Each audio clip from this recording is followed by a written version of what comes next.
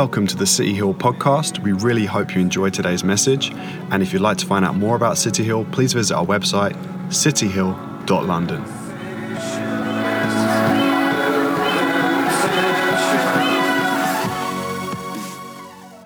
So today we're doing the second part of our series, In Jesus' Name. So if you want to have a look at Matthew chapter 18, and we are going to get stuck in. So Matthew chapter 18 all starts off with, at that time the disciples came to Jesus saying, "Who is the greatest in the kingdom of heaven?" And calling to him a child, he put him in the midst of them and said, "Truly I say to you, unless you turn and become like the child, you will never enter the kingdom of heaven. Whoever humbles himself like this child is the greatest in the kingdom of heaven. Whoever receives one such child in my name receives me. But whoever causes one of these little ones who believes in me to sin, it would be better for him to have a great millstone fastened round his neck and to be drowned in the depth of the sea.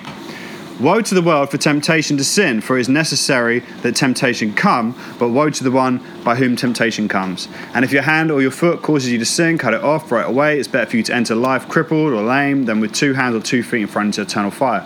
If your eye causes you to sin, tear it out, throw it away. It is better for you to enter life with 1 eye than with 2 eyes and be thrown into hell fire. See that you do not despise one of these little ones, for I tell you that in heaven their angels always see the face of my Father who is in heaven. What do you think? If a man has 100 sheep and one of them has gone astray, does he not leave the 99 on the mountains and go in search of the one that went astray? And if he finds it, truly I say to you, he rejoices over it more than over the 99 that never went astray. So it is not the will of my Father who is in heaven for one of these little ones to perish. If your brother sins against you, go and tell him his fault between you and him alone. If he listens to you, you have gained your brother. But if he does not listen, take 1 or 2 others along with you, that every charge may be established by the evidence of 2 or 3 witnesses. If he refuses to listen to them, tell it to the church. And if he refuses to listen to the church, let him be to you as a Gentile and a tax collector. Truly I say to you, whatever you bind on earth shall be bound on earth, whatever you loose on earth shall be loosed in heaven. Again I say to you, if 2 or 3 are gathered on earth, ask, it will be done for them by my Father in heaven. For where 2 or 3 are gathered together in my name, there I am among them. So this discussion has been taking place for a little while about who is the greatest in the kingdom. Who is the greatest in this new kingdom Jesus has been talking about? The disciples want to know, and they've been asking him these questions. He shifts straight away from the greatest discussion to a conversation about sin and about the sheep and about the value of the sheep, the importance of the sheep, and about how you sort issues out with one another. So it starts off with a conversation about who's the greatest, and then he brings a small child out as the greatest, but then he lets them know in no uncertain terms how much the sheep mean to him and about not sinning and hurting someone to cause them to go astray. And if they do, he paints this picture of a shepherd losing one of 100 sheep, leaving all the sheep behind, going after that sheep. And then we end with this crazy kind of passage where he talks about asking and it will be done for them by my Father in heaven. And then he says, for where there are 2 or 3 gathered in my name, there I am among them. So we're talking about this series In Jesus' Name. Last week we talked about prayer, and that was a whole lot of stuff that maybe we didn't expect.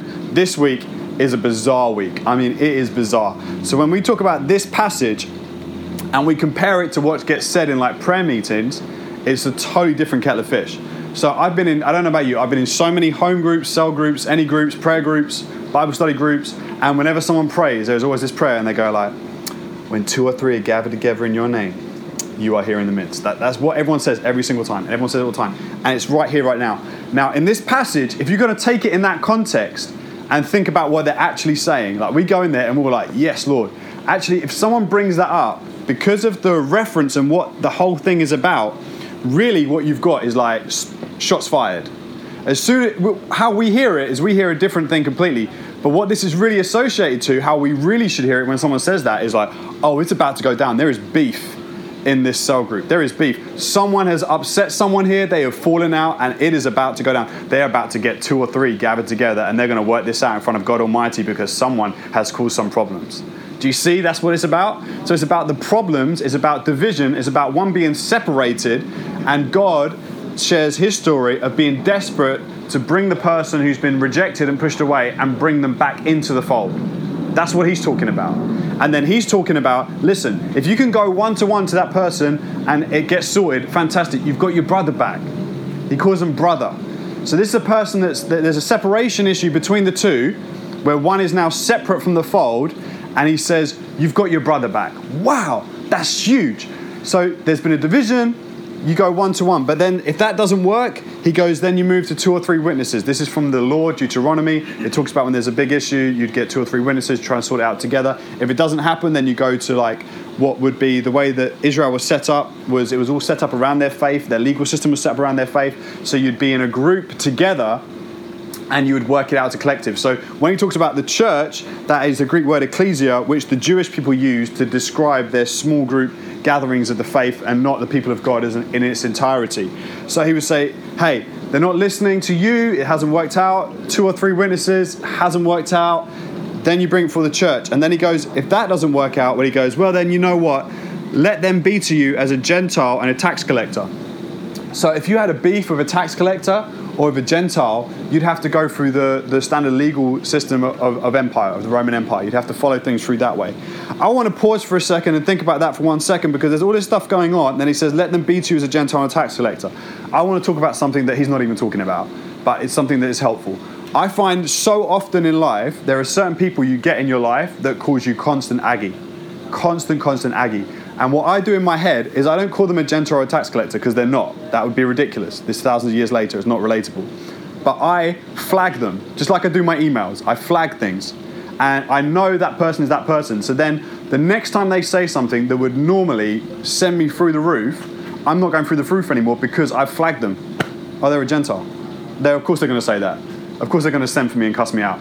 That's what they did the last time. We're in the same setting. They've done it again. I don't freak out anymore because I know that's who they are. And I'm not conditioning them. I'm not sticking a label on them that they're forever going to be that to me, because they're flagged.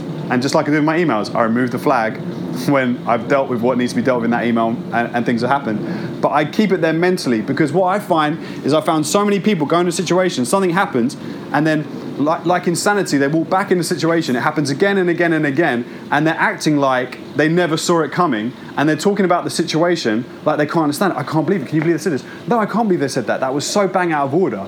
But they've done this before, haven't they? You've got to flag it. You've got to flag it. And sometimes the easiest thing is you can't always get resolution, but when you know you can't get resolution with a person, they're not going to change, you're not going to change, just flag them. That's what they are. I know what they are. I can still be around them. And when they do that, I can totally see that coming. So, who is the greatest? This is a discussion. The greatest are those who put aside themselves with the view for the same mission of Jesus, because it's all about in his name, and that's how he ends it. Gathered together in my name, I'm there in the midst. So people who pursue reconciliation, redemption, and restoration are in his name, right? So when you fall out with someone, I'm not saying, like, please hear what I'm saying and don't hear what I'm not saying. So I'm going to have to justify a lot of things I say, only because sometimes in church when we say this, we keep really toxic relationships going because of conversations like this, and we keep them there. You don't have to keep them there. You don't have to keep people like as close to you. You don't always have to have people who are on your fringes, but sometimes there are people in our lives that are so unbelievably important to us, and we let them go over next to nothing. And sometimes we fall out and we let go of things. But actually, if we're going to be God's people, if we want to be in his name, then we have to be people that seek restoration, redemption, and reconciliation. They're the 3 R's that are so unbelievably associated with Jesus. So after this passage in Matthew 18, we then see this conversation doesn't end. It's not like the disciples are like, oh, great, Jesus, thank you so much for that answer. That makes total sense to us. They carry on being pagan roadmen and not understanding what he's talking about. So one of them is obviously chatting to their mumsy about this. And so mum comes along and she goes, listen, Jesus, like, I've got 2 boys. I think they're fantastic. I think they'd be great in your kingdom. Can they have the left seat and the right seat? Can they be at the top table in your kingdom? Like the powers that be at special gatherings and stuff, they would have someone sit on the left-hand side, the right-hand side. The person who sat on the left was the most important. The person who sat on the right was the second most important.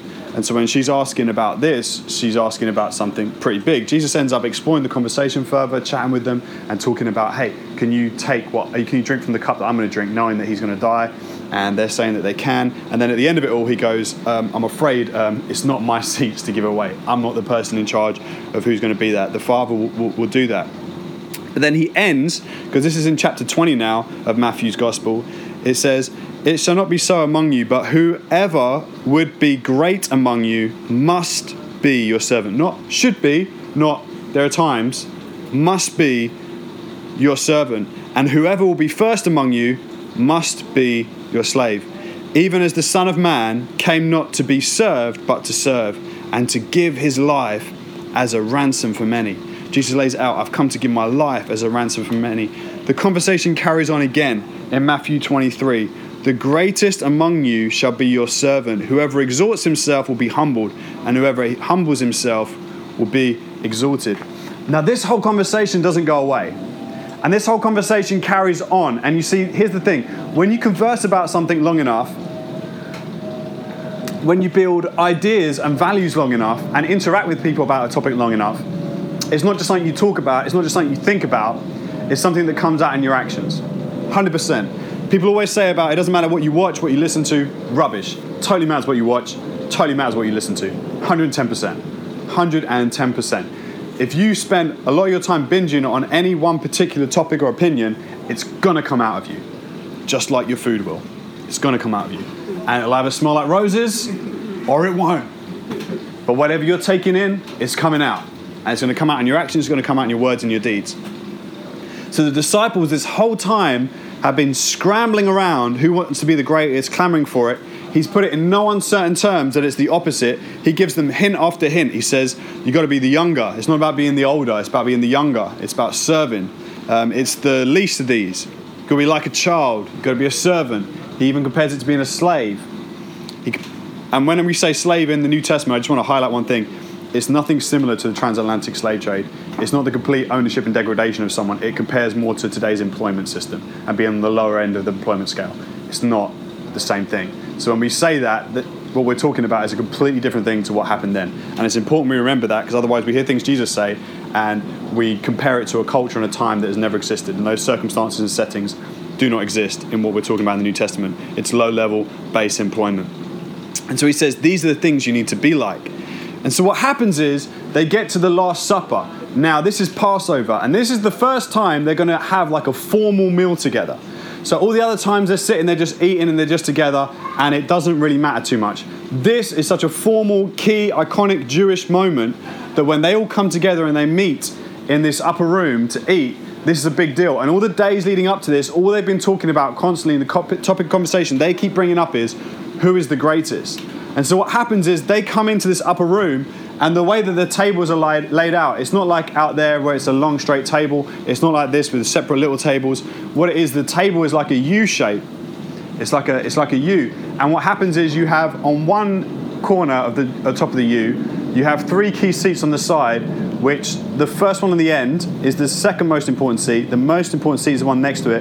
Then the other side of that, which is the right-hand side, is the third most important seat. And so they would come in and they would file out around this U-shaped table. And on the opposite side, where Claude would be, say there was a U-shaped table, Claude right now would be in the absolute worst seat in the house. So Katrina technically would probably be in the best seat because the way the U is, although there's gaps either side, so no one's actually taken the other key seats. So Claude would be in the worst seat in the house.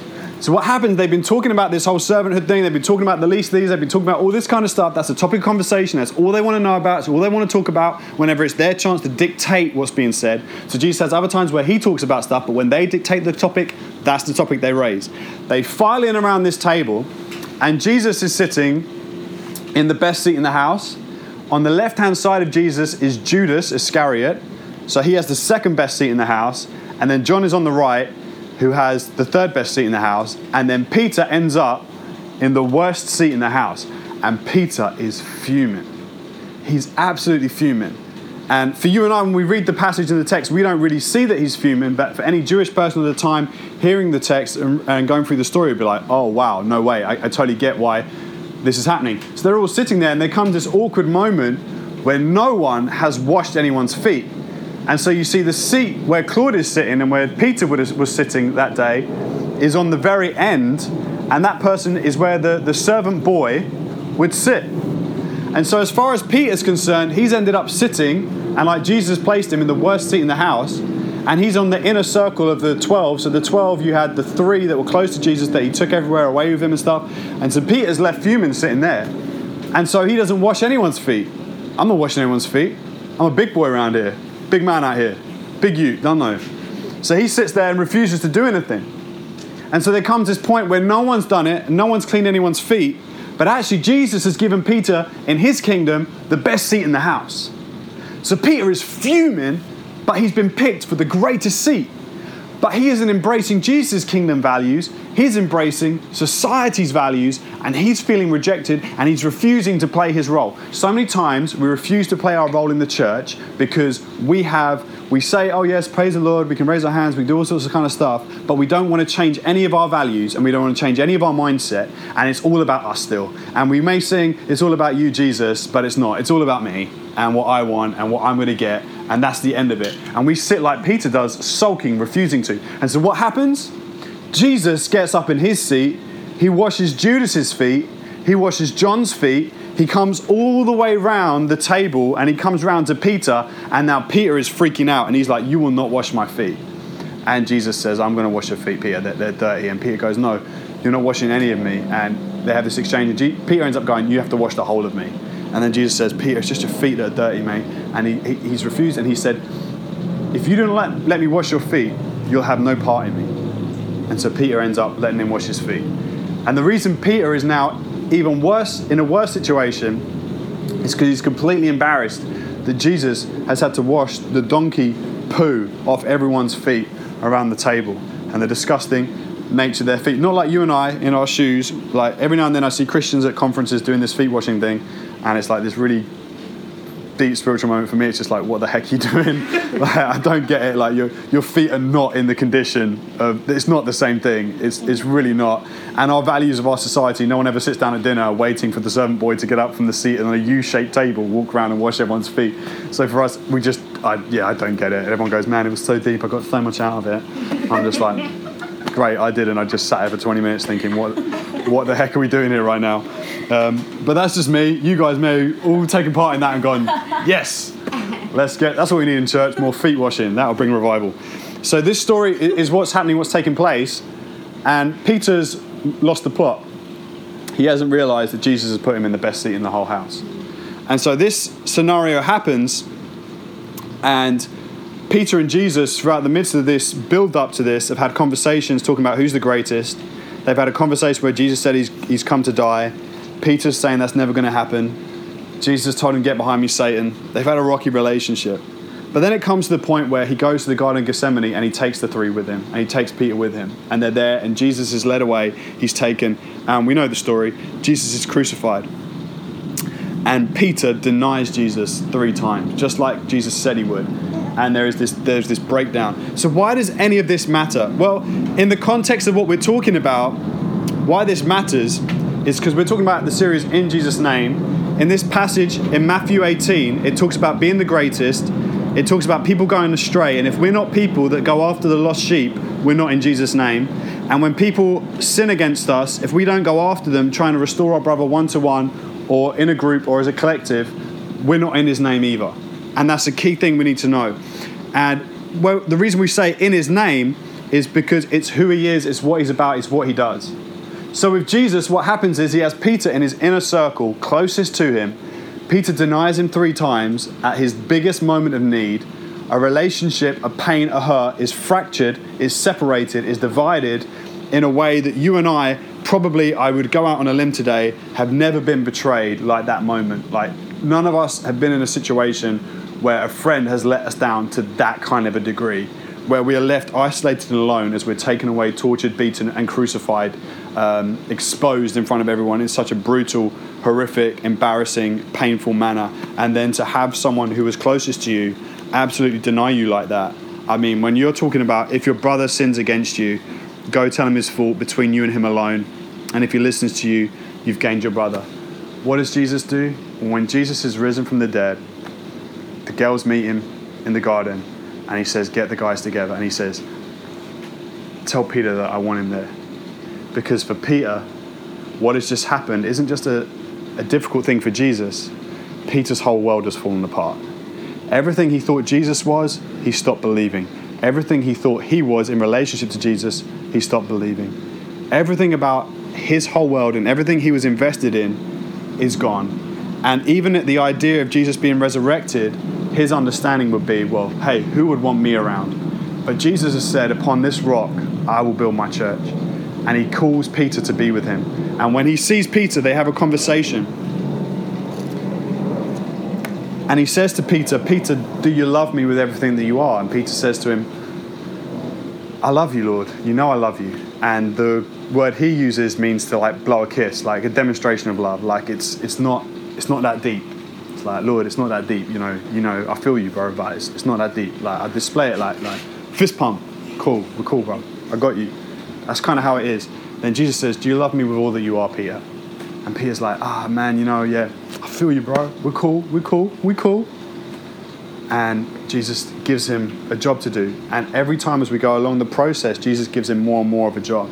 And at the end, he says to him the third time, just like he denied him, Peter, do you love me with all that you are? And Peter says, Lord, you know that I love you with everything that I am. He replies with the same word.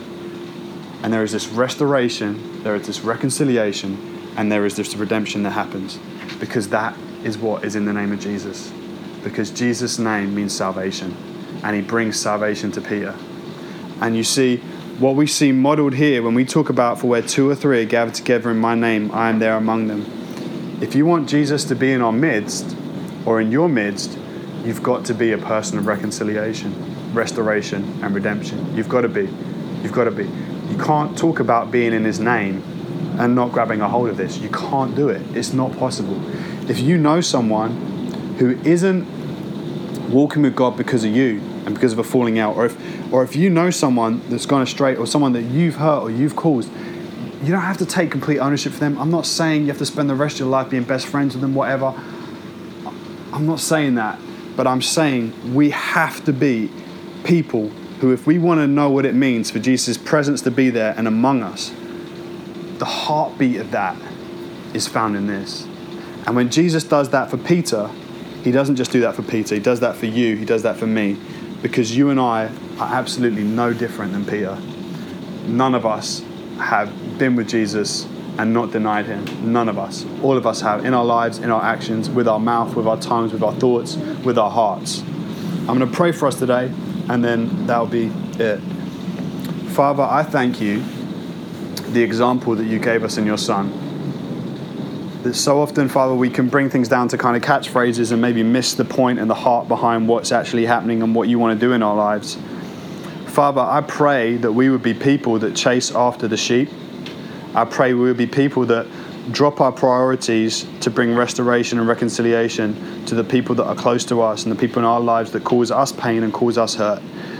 We'll never experience the kind of separation and rejection and issue in a relationship like you and Peter had, but we do experience that to different extents. I thank you that you modeled to us what it means to go one-to-one and gain your brother back. I pray that this week would be a week where we are focused and our eyes are open to gain our brothers and our sisters back, that we would love them and that we would be exactly as you are, Lord. In Jesus' name, amen. I want to end on one final point, and that is at City Hill, we kind of have our values to shine, to invite, to give. One of the key things about giving that I absolutely love is it says up there, giving is living, but the next one, your time is a priceless gift that only you can give.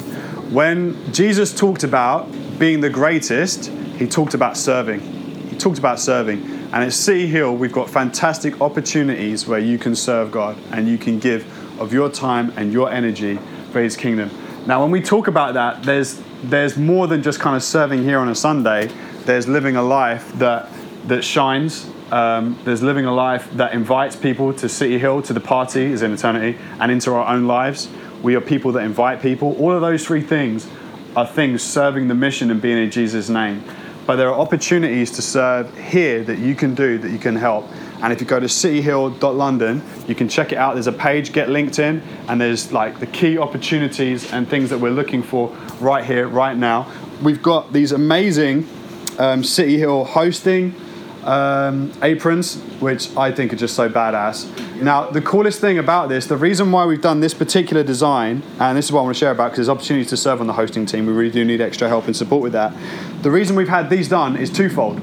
Firstly, because we meet in a restaurant/bar, an apron, it just getting a brand new City Hall, it just makes so much sense. It's just such an easy, obvious win. Like, why would we do a polo shirt when we could do that? It's just so much better. So we've done that. The second reason that we've done this is because actually this isn't the exact design or style, but it's the closest thing to what would have been worn by Jesus as he went round and washed and wiped the disciples' feet. It would have been something he girded around his waist and then he washed their feet. Now, the reason we've chosen to have this for the hosting team, for those who serve on a Sunday, and we may get something similar for City Light at some stage, the reason we've done it is those two reasons. It makes sense in our culture and our society, but this is a constant reminder that we come here to serve, and we come here not serving one another. We do serve one another, but ultimately to serve God in the long view. So I'd really encourage you to check out cityhill.london. There's different opportunities to serve, and it'd be great for you guys to get involved in that way. That's it for today. Next Sunday, we're wrapping up our series in Jesus' name. It'll be the final week, and I'm really excited about what's going to be spoken about.